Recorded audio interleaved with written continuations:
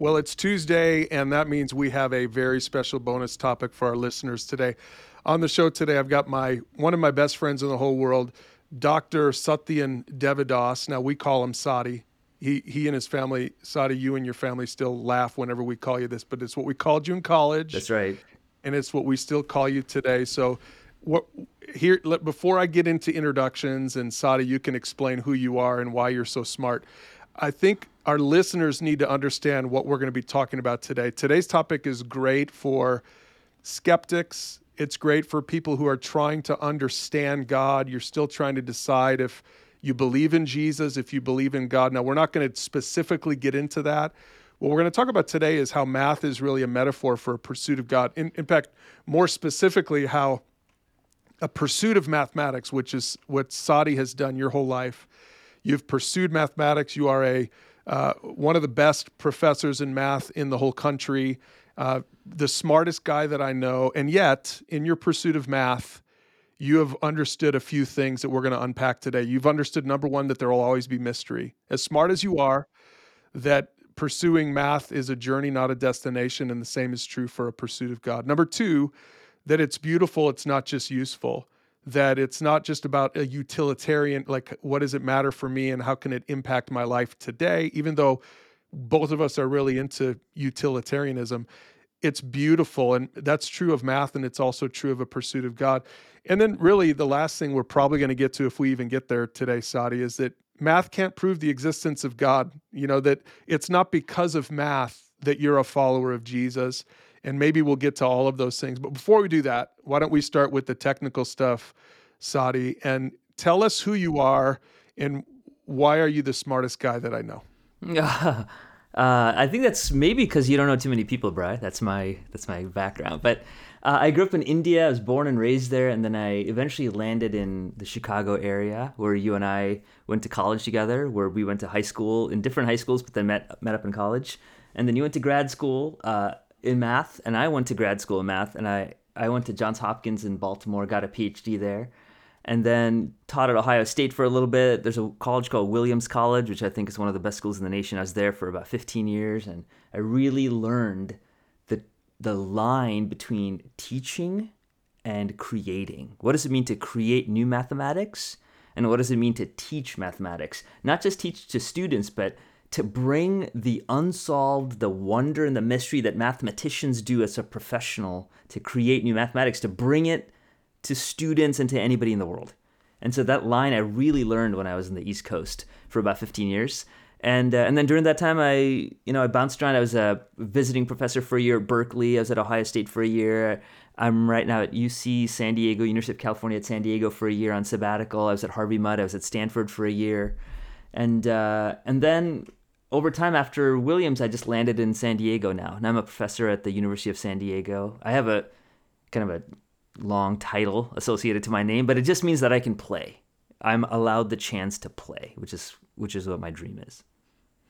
And that's what I love about you, Sadi, is that for as smart as you are one of the most playful, inquisitive, hilarious, I would almost say bordering on immature people I've ever met. And I love that about you, that you've got this incredible brilliance. And I think our listeners are going to see that. And yet you and I can just revert back to our college days whenever we're hanging out.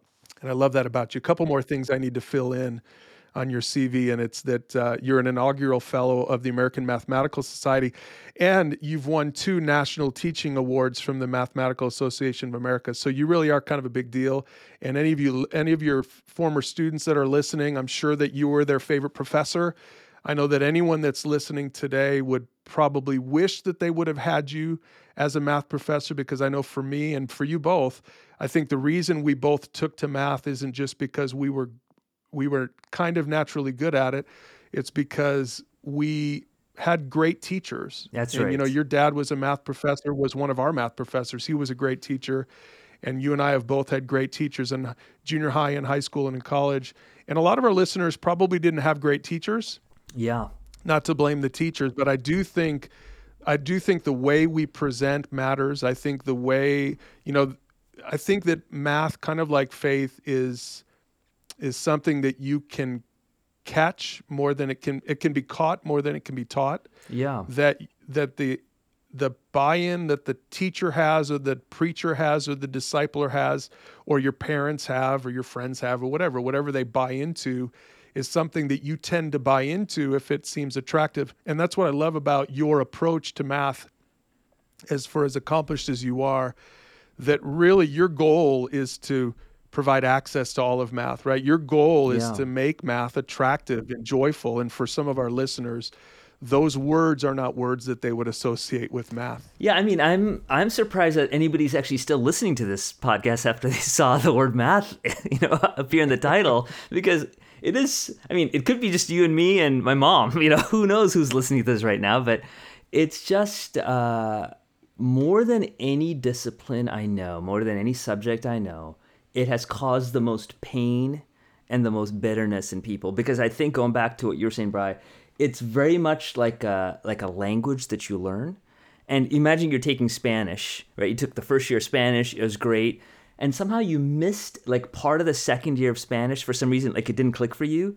And then if you're in Spanish 3 and Spanish 4 in the fifth year, the fact that you didn't have that good second year, you always feel like you're an outsider, right? Like everybody else is doing something, and it could be something simple, like your teacher could say like, pass the bread, and everybody else in the class is doing it because they had second year Spanish. And then, you were just out for that 1 year. Maybe you had a poor teacher for second year. And then you don't even know what they're saying. Hey, what do you mean pass? It's a simple action. Just pass the bread, right? And because of that, you feel like a failure. You feel like, oh my gosh, I don't know this at all. And then, society just pounds you with the fact that how important math is in so many ways and how some people get it and some people don't. And it's just, you had that one poor year. Most of almost anything like history, it doesn't build so intensely, right? If you didn't understand the Cold War, hey, you could still get the Civil War, right? Things still kind of go on. But somehow in math, you feel like you're kind of out of that loop and you feel like you're not in the thing. So my goal is to realize that there's so much brokenness in the world today when we talk about math. And you and I, that's right, you and I and your brother, the three of us, were kind of lucky ones. We had this great sense of community and we had great teachers who, even if we had those holes in our lives, were very merciful and graceful to us and kind of walked with us to plug those holes. And they just made us feel like, hey, it's okay, man. You'll make it to the next step. Just, cover these things rather than just push ahead. Yeah, in fact, one of those holes for both of us is when our first class that we took together, our freshman year of college, was Calc 3. That's right. And as we sat do you remember this, Sadi? As we sat in that class, we realized that the professor was talking about things that we had never studied before, because we basically, our AP testing landed us into Calc 3, but little did we know that we'd never really technically taken Calc 2. And so we had to go back and fill in those holes. That's but right. But it was good that we could do it together, that we could do it in community. But so many people, if they feel like, I don't get what you're saying right now, they just give up on it. And this isn't That's just right. true in math. I think this is true in faith. I think some people might try church. They might go to church or might try to go to a small group or mentor or whatever. And they're in it and they're like, there's something that it seems like everyone else picked up on and I missed. That's right. But it's especially true if you go to a new place, right? You walk into a new church building, you walk into a new small group of friends, and then it feels like they have a history there. Like somebody reads something and says, well, the book of Matthew says this. And you're like, wait, what? And you just feel like you're an outsider and that you're the idiot in the room. And the great thing about community is that you realize that the room's filled with idiots. Like, there are tons of people who don't know what those words mean. And this is for you and I, right? Like, we were thinking, we were kind of hotshots in high school because we actually did an AP class in calculus, right? Those are the nerdier ones you get up there. And then at college, we got put into this class. We were thinking, dude, we're the best, some of the best kids there were in high school about the math world. And we soon realized, oh, we are idiots. But the great thing was to know that you, me, your brother, there are like a few other ones out there too. And that gave us such confidence to know that the struggle that you want to do, whether to struggle to think about something like math or struggle to think about something far bigger like who God is, or what does that mean in life, or how do you live a good life, all of those struggles are commonplace. Yeah, that leads to really the first thing I want to talk about. It may be the main thing we're going to talk about today because there's so much to cover. But Sadi, help us with understanding this idea that there will always be mystery. When it comes to math, and it's true for faith also, Yeah. there will always be mystery. And the reason this is important is because if people think they're going to get all the answers, Yeah. then maybe they'll be disappointed in their study of math or in their pursuit of God. That really whether it's pursuing math or pursuing God, it's a journey. It's not a destination. Yeah. And one of the ways to understand this is in the idea of infinity. Help our listeners to understand the types of infinity. Oh man, yeah. It's interesting because in most of the times you're in a math class, there's always answers in the back of the book, right? So it feels like everybody knows everything, and I just need to figure out what those answers in the back of the book are, right? So like, when you're doing chapter 5, chapter 7, chapter 9, somebody's figured it out, and I just need to kind of pave the way.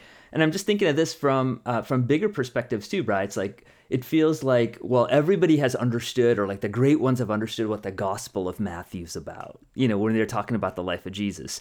And I just need to check that box and I'll be able to get everything. And so what are the few classes I need to take? And if you just pull back for a second and think about that, you realize it's just ridiculously silly. Because the moment any one of us have creatively thought about one question, say the question is, hey man, if I plant a tree next, if I'm starting my own garden, if I plant like mint and basil next to cilantro, I wonder what that's going to look like. The moment you figure out the answer to that question, you don't get everything. You realize there are 10 new questions you're coming up with. Oh, if I get that, I wonder what a peach tree would do to this stuff, right? Like your brain is bursting with new questions, and it doesn't close the door. Every question you figure out opens 10 other doors, right, of other mystery.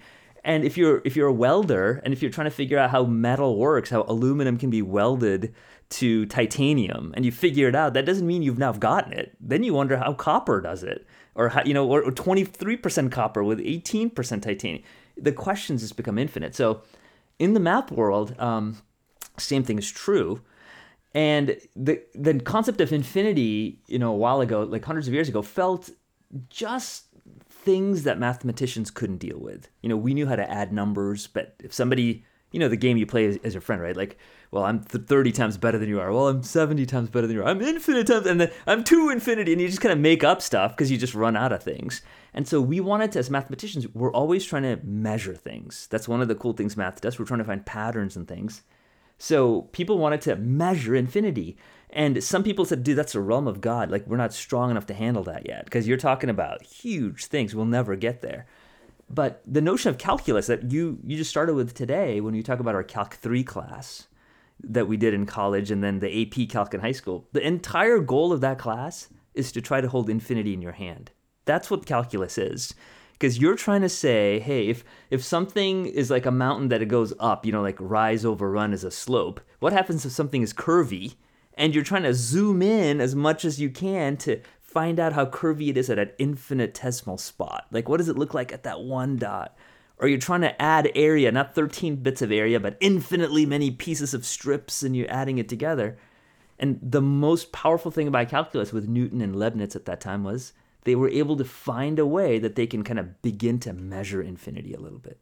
And so when you are talking to your buddy on the playground and they say infinity and you say infinity times infinity, yeah, like, did you just win, or is there something even beyond that? Like, try to explain this in a way that a non-mathematically minded listener, what did they discover about infinities? So there are two pieces about infinities that were really important in math. One is just talking about the notion of zooming in as small as possible, right? Like now in the normal human world, we have limitations like atoms and molecules, like things come in discrete chunks, right? So I can say I'm at the atomic level. And Ant-Man, it's like this Marvel thing that you could watch on TV now, and in the movie theaters, like he's in a subatomic level and he's at these finite states. But in mathematics, you can just keep, for example, how many numbers are between the number 1 and 2? Well, there are tons, infinitely many. Like, let's zoom in. How many are between 1 and 1.1? You can zoom in. You could keep zooming in forever. And so how do you figure that out? That was the calculus part of it, Bri, when you're zooming in down at the small level. But then if you kind of pull back and go the other end, which is now you're going to go to big infinity stuff, right? Like you're fighting on the playground. Well, Then you had things like this: 1, 2, 3, 4, 5, 6, 7, 8, ...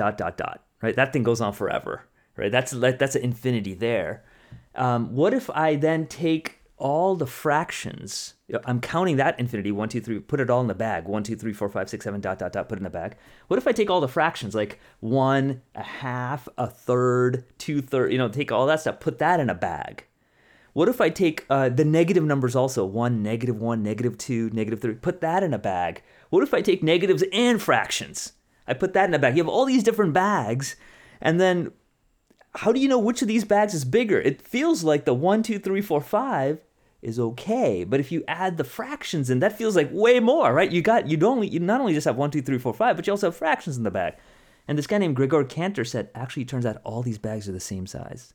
Right? It's like, wait, how'd you do that, man? And he has this cool way of doing it. We could talk about that another time. But like, he just basically matches them up. He's like, what you call a 2/3, it's just another way of saying the number 8 over here. He's just matching up the balls in the bag and saying you got the same number of matchings going on. And so people first thought, well, that's kind of weird. And then they thought, you know what? That makes sense because they're all infinity, dude. Of course they're going to match up. They're all the same thing. And then he did something that was mind-blowing. He says, now I'm going to throw in all the real numbers, not just the fractions, but I'm going to throw in like square root of 2, or pi, or any of the, 1.8, the things that don't have patterns, right? Just like, let's throw that stuff in there too. And now people go, well, that's just going to be like your old trick. You're going to be able to match it up. It's going to be just like another infinity. He goes, no, this is a different kind of infinity. And you will never be able to match up any of those bags to this bag. In fact, you'll always have more stuff left over on this bag, which means this is not only another kind of infinity, it's a bigger infinity. So now this is the time when he actually got kind of knocked down in the math community because it was so radical that mathematicians weren't ready for it. Right? It was just, people thought everything was going to be the same kind of infinity. He now introduces a new infinity that was different, and then he goes on to establish the fact that there's even an infinity beyond that. And he tells you how to build that new infinity. And he tells you how to build infinities as many times as you want. So in other words, there are infinitely many kinds of infinities, each one bigger than the other one. Ridiculous. So again, some of our listeners just tuned out, and now they're on to an easier conversation. That's right. But hey, good for them. Good for them. This is really, again, this is we're talking about math and mystery. Is the more, I love how you said it, Sadi, the more you study something, the more you realize how much more there is to study. That's right. And if that's true for math, which it is, how much more true is it for God as we try to understand God? And this is what I want to say to our listeners who maybe are, let's say they're doubters, or let's say they're skeptics, and they just say, look, I'm not going to buy into this. Yeah. Unless I can get all my questions answered. Right. Then I think we would both say to them, then you're not going to buy into anything. Anything. That's right. In fact, math, I would say, is the cleanest of the disciplines. If you think of any thing in the world, we talked about gardening a little bit, I kind of threw that gardening analogy on, or like welding. Compared to all that stuff, math is the cleanest stuff, man. We got equations that talk about stuff, Pythagorean theorem and quadratic formulas. That is so clean. You talk about somebody's marriage, you talk about how to raise kids, you talk about what it means to like create a new cool idea of how metal works. All those are complicated things compared to the sides of a triangle. A squared plus b squared equals c squared. And so you think math should be the easiest of the stuff. And I think it is. To me, it's the simplest of it, of all the complicated stuff. And even then, there's so much mystery. Even then, I'm telling you all the things we know. Like, we know about these infinities, and we know about Newton and how they figured it out. But that's all the stuff we know, brother. Like, there are, and we could talk about all the mysteries in math that are so simple that we don't even know about. And if that's just the math world, to say that you fully understand things about how humans work, how we feel, how we love, how we forgive, how we bring community together, much less a possible entity, a creature or a thing, not even created, who might have made us.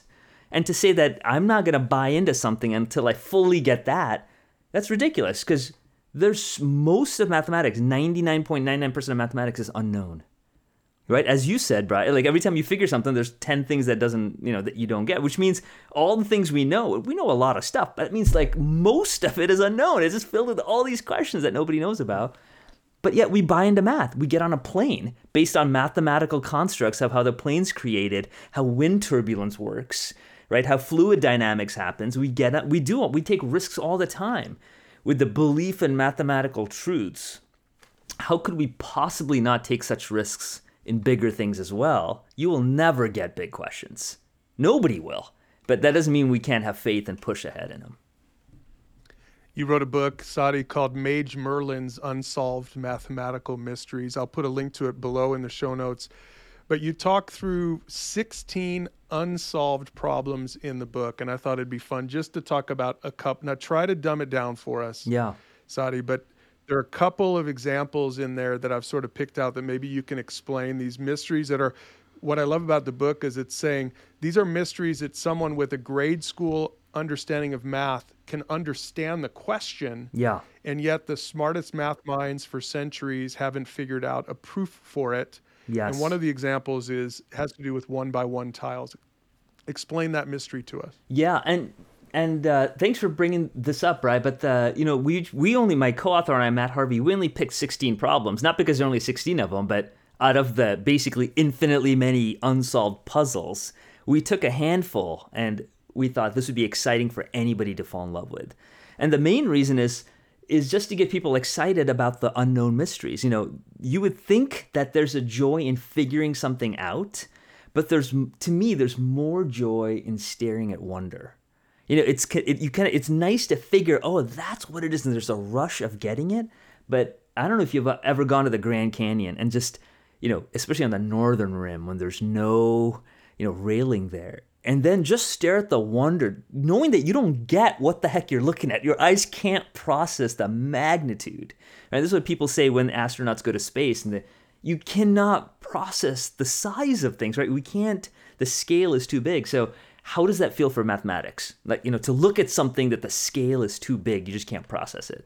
And so we picked some of these problems, and one of them, going back to this tile thing you're saying, is really simple. So if you take a square, you have 4 tiles that cover that square. Just like a kitchen floor, your bathroom floor. Take 4 square tiles and you put them together and they form a bigger square. Like these 4 squares form a bigger square. Perfect. That's great, right? 2x2.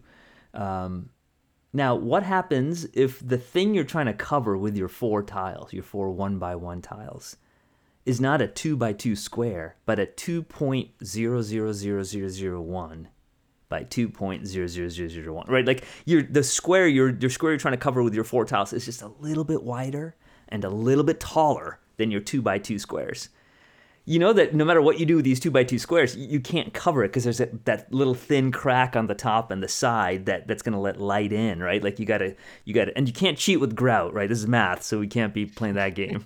So how do you cover it up? And then here's what I'm going to give you. I'm going to give you as many tiles as you want, Bri. You can take as many tiles from the pile as you want to, and you can put the tiles on top of one another. You can rotate the tiles. You can do anything you want, so you can cover up that 2x2, a little bit bigger than a 2x2 square. And the big puzzle is how many tiles are you going to grab from the tile thing? Now, you can grab 100 of them and totally cover it up and, totally take care of it by rotating it. But what's the least you need to grab? And anytime you hear the word least, mathematicians kind of get excited, right? Because something's up with that word. So, if you think about it, 9 by 9 feels like overkill. Turns out you could do it with 8.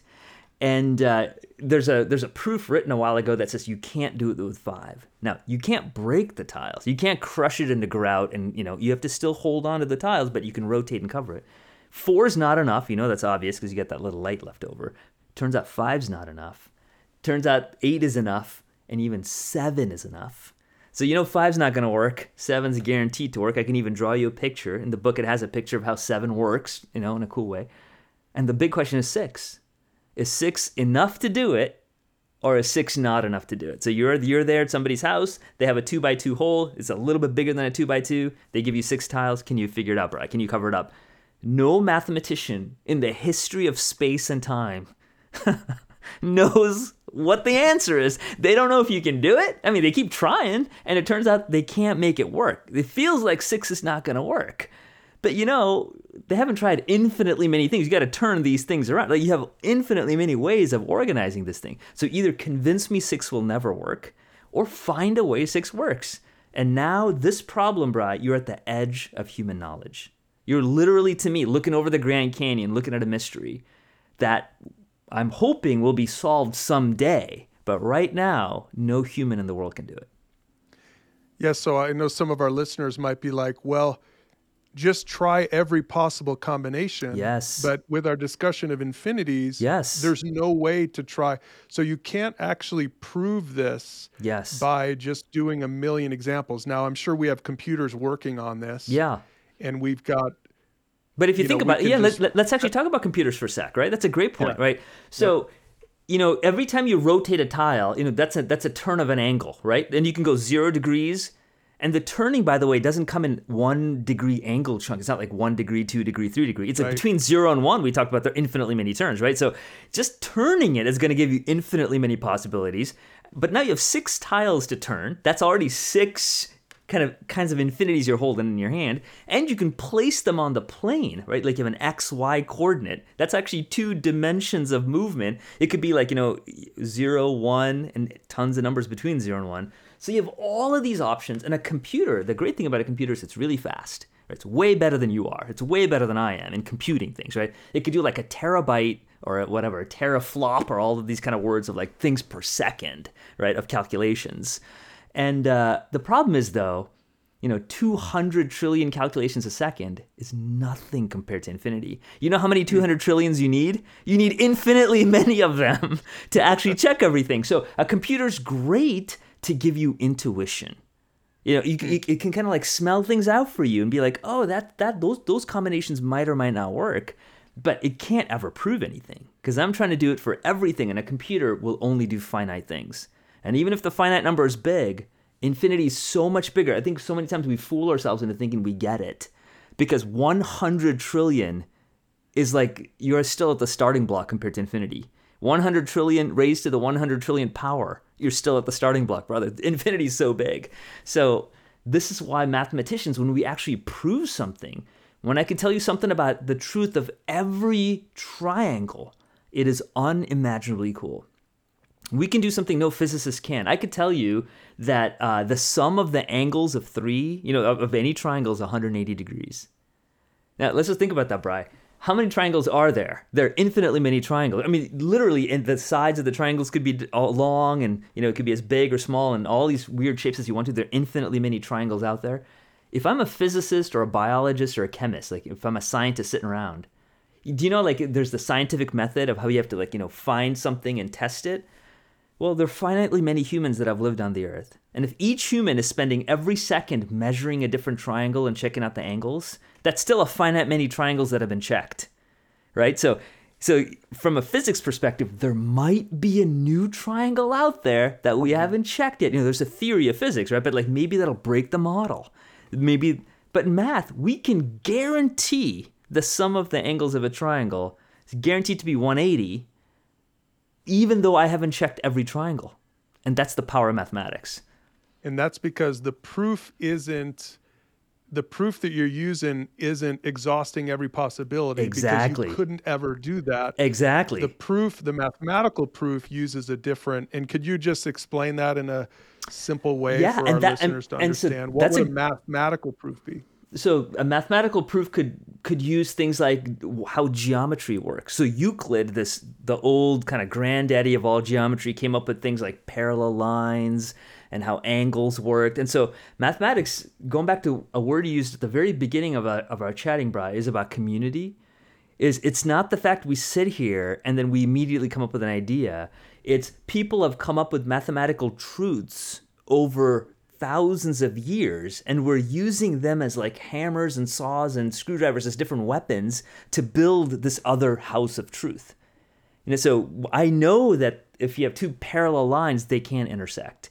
I know that if you have another line that does this, it has this property. So over the time, there's all these geometric truths. There's algebraic truths. If you add 2 numbers together, you get a new number, right? And if the 2 numbers are positive, the new number is going to be a bigger positive number. So we have these algebraic truths, and we have geometric truths, and we have analytic truth. So mathematics has built up this entire language of stuff that I could use to create and build upon and come up with a new truth. And that truth is, if you add up all the angles, it's going to be 180 degrees. So we're building up on these things. It's not proof by exhausting the thing. It's proof by building on these other truths that exist. Even then, we realize that truth is, it's not like we're closing the door on things, right? It's not like, oh my gosh, now it's converging and we're going to eventually get all the truths out there. We realize we're at the base of Mount Everest, and every mathematical knowledge put into one box will give me one step towards the march to the top of Everest, right? We're nowhere close to getting it. We're just the opposite. Okay, do one more example from your book, and then we'll just have, if people want to find the other 14, you'll have to pick up the book. Talk about twin primes and the unsolved problem related to them. That's the first problem that we talked about the tile and covering it up with, with 6 other tiles is, it's kind of a hidden puzzle. A few mathematicians know about it in different worlds, but this problem, the twin primes, is kind of on the opposite end of the spectrum. This one, almost any mathematician knows, right? Like anybody who's anything has heard about this thing. So here's how the story goes. If you look at the numbers like 3, 4, 5, 6, 7, 8, just the classic old school numbers we're talking about, some of those numbers are prime. Prime means they're not made up of other numbers put together. Like 4 is made up of 2 times 2, 6 is made up of 2 times 3, but 7 isn't made up of 2 whole numbers multiplied together. 7 just is, right? And 8 is made up of 4 times 2, and 12 is made up of 3 times 4, but then 13 is just is. And so one question is, these, the prime numbers are almost like stars in the sky. They're like, there's this blackness of all the numbers, and then these things are sparkling. Something's cool about 13, man. Like it just is. Something's cool about 19. Something's cool about these other primes that just show up. So one question is, are there infinitely many stars in the sky? Are there infinitely many primes?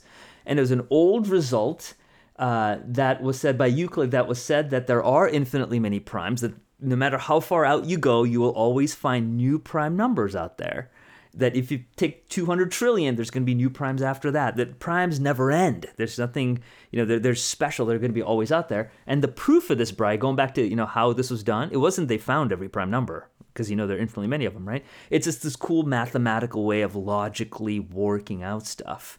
And so Euclid did this thing, and the proof is, it only took like 4 or 5 lines to prove it. It's really beautiful and gorgeous. And technically, for those nerdy ones, proof by contradiction. That's a cool thing.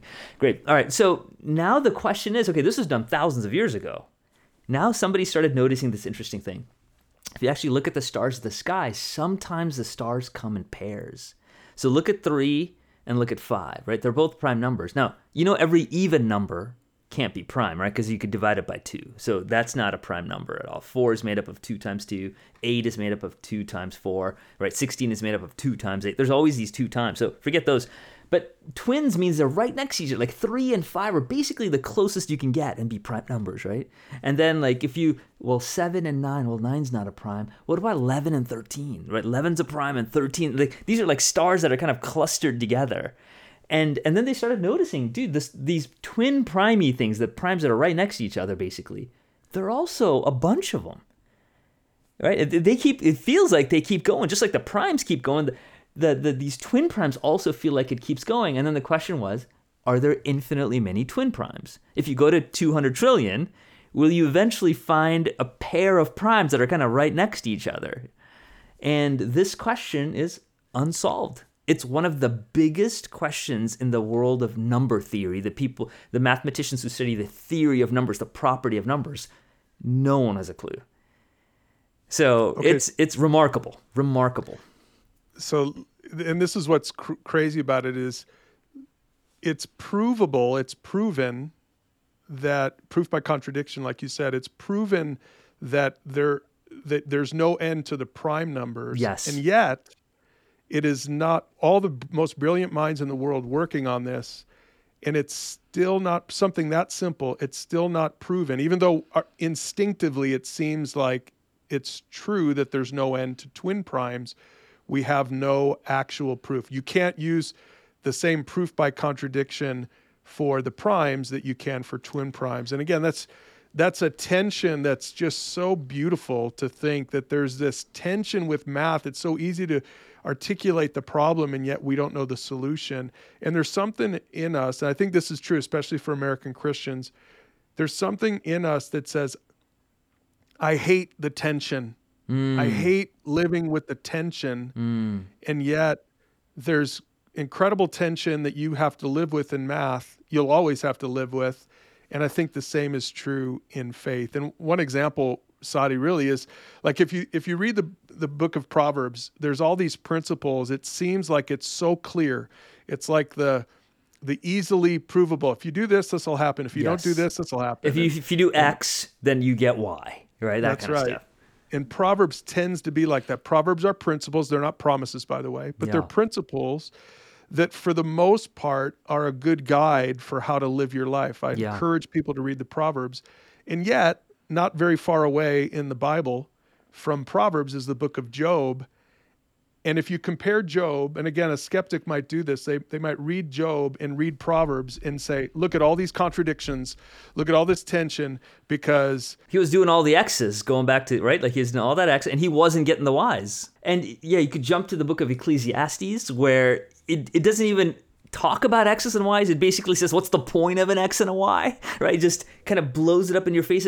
One thing that I find kind of amazing in the Western world, having grown up in India, that I find kind of different in the Western world in America and stuff is this notion of the fact that we have all the answers now.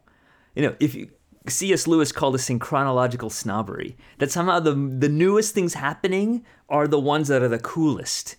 And if you look back at those who've written things 100 years ago, 1,000 years ago, 2,000 years ago, man, those guys are idiots. Like, they sort of got it, but really, we're getting it well. And no, they've wrestled with it. The reason these Hebrew scriptures have been around is that they've wrestled with what it means to have meaning in life. And that the person in Ecclesiastes is going, why are you even talking about X and Y? Why are we even in the game, right? And Proverbs is going, no, man, that's how you live life well. You got to have X. And Job's going, I did X. How could you say there's a good God? So this notion of the same questions we struggle with about meaning, about goodness, about truth, about, how the world works, about if I go against the grain, I get splinters. Like, is there even a grain to go with? It's been done. And it's worth it to sit in those books of wisdom to say that we're not the ones who need to reinvent the wheel all the time. It's going back to mathematical proofs again, Brian. Kind of a parallel thing is like, I don't need to again prove that there are infinitely many primes. I mean, it's good to understand it, but it's been done. So let's go back and see how they did it. See if those proofs can be extended to proof by contradiction. See where it fails. Learn from that wisdom. And I think when it comes to issues of faith, issues of these big questions, so many times Americans want to start from scratch. It's just my identity. It's my life. So let me figure it out all on my own. And you realize, why not actually learn from the masters? Why not actually learn from your community that's saying stuff? That's beautiful. Sadi, I feel like people, if they're still listening, their minds might be about ready to explode. I know I like to listen to podcasts on 2x or 1.5x speed. This is one you might need to slow down to 0.75 or 0.5 because what you've shared with us is just so thought-provoking, so insightful. And I know that a lot of listeners are going to want to go back and listen again, not for the math. I'm sure the math is interesting, but really for how it's a metaphor for pursuit of God. And here's what we've really landed on today, and we're out of time. I think we're going to have to pick this up next week because I still want to talk about how math is beautiful. It's not just useful, and I want to connect that to faith. Yeah. I still want to talk about how math isn't really even the best discipline. You're a math professor, yes, but math really isn't even the best discipline to prove the existence of God. It's too simple. It's too measurable. That's right. That actually there are some other disciplines that are more useful for those skeptics who are out there really trying to wrestle with this. Yeah. But for today, really, I think we should leave it at this, that as with math, so with God, there will always be a mystery, that it really is a journey. And I hope our listeners would have heard this and would have said, this guy, Sadi, seems to have this incredible joy along the journey. And that's really, our paths diverged after grad school. I got my master's in math, and you went on and got a PhD, and you've made an incredible career out of teaching math to some of the brightest students in the country. And I'm a pastor, but both of us, I think we've both understood just this, the joy in the journey. Yeah. That it's not about a destination necessarily. And obviously we have and we'll talk about this maybe next time, that there is a destination, there is heaven, and we'll talk about what that's even going to look like. But more than anything is that the journey is where it is. It's all about embracing the mystery. It's all about embracing the tension. It's all about understanding the axioms on which our lives are built. Yeah. Because that doesn't mean that we can have no sure thing. Yeah. Our faith isn't blind. There's a reason that we trust in Jesus. There's a reason we believe the Bible.